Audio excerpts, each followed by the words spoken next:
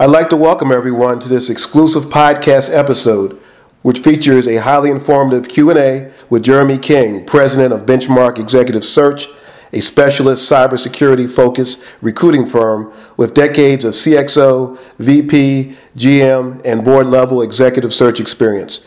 Jeremy and his team work with top public companies and private equity and VC-backed technology innovators at the intersection of cybersecurity, national security, and corporate security. As always, I am your host, John Harris, managing editor at Hunt Scanlon Media, and this is Talent Talks. Cyber attacks are growing in magnitude, complexity, and frequency, and these massive security lapses have left many companies vulnerable. To address this risk, Jeremy King is leveraging his knowledge and network of experts in cybersecurity, physical security, insider threat, corporate espionage, and risk management to identify next-generation leaders in the space. These leaders, he told me recently, protect America's secrets and mitigate national security threats. It has made the hunt for seasoned cybersecurity talent one of the top leadership priorities at American companies. Jeremy, welcome to the show today. It's great to have you on. Glad to be here, John. Thanks for having me. Jeremy, is it time for boards to have a chair of a risk or cyber committee without government mandating it? That's a great question.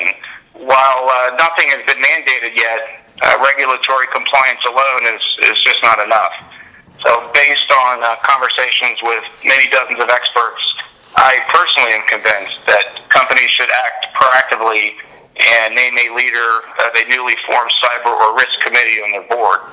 If we look back at SOX compliance, it came after several large public companies failed to police themselves, and the government had to step in and protect against fraud, as we all remember, and force these public companies to create a chair of the audit committee, which led to the governance, compliance, and oversight piece. So today I believe we've reached a similar crossroad where many companies still have their heads in the sand when it comes to the torrent of threats out there. And most companies today still regard the challenge, the cyber challenge, as a technical problem requiring a technical solution. And that's why I think we see so many CISOs in demand. Who are the ideal candidates for these positions? Well, if you accept that cybersecurity is not just an IT problem, that it's everyone in the company's responsibility, then I think that changes the ideal profile for board candidates. Again, most companies see focus on the IT security piece and hire a CISO.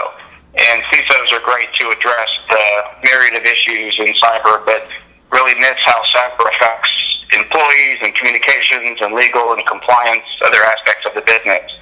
So ideal candidates, in our view, are those who have run P&Ls, overseeing multiple aspects of a business or a division. And so these are the folks that truly understand how the parts and pieces of a business work together.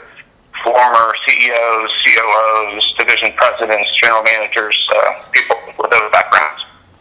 And we've also found that many government officials have great credentials since they've been protecting our country's assets. And but they need enough business experience to help companies create sound enterprise risk policies and strategies and help them implement a new playbook. Given your 2 decades of experience, would you say boards are getting smart on cyber? Yes, many of them are. We believe that many boards are taking these threats seriously, but also way too many are just paying lip service and applying a check-the-box mentality.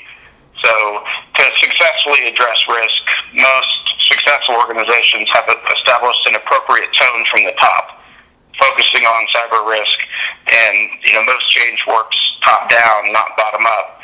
So best-in-class companies, I believe, will adjust their culture to the current threats and view security as a value proposition, not just a deduction from the bottom line or a cost center.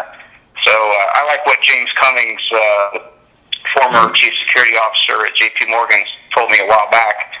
He said that every organization that relies on IT alone to secure their hearts and lungs against an adversary has failed or will fail. What is needed is a dynamic security team that has the expertise to understand, think, and act defensively to the ever-changing risk landscape. So an A team with an A board member will win. Jeremy, thank you so much for coming on today. We hope to have you back soon for another installment of Talent Talks. John, thanks for having me.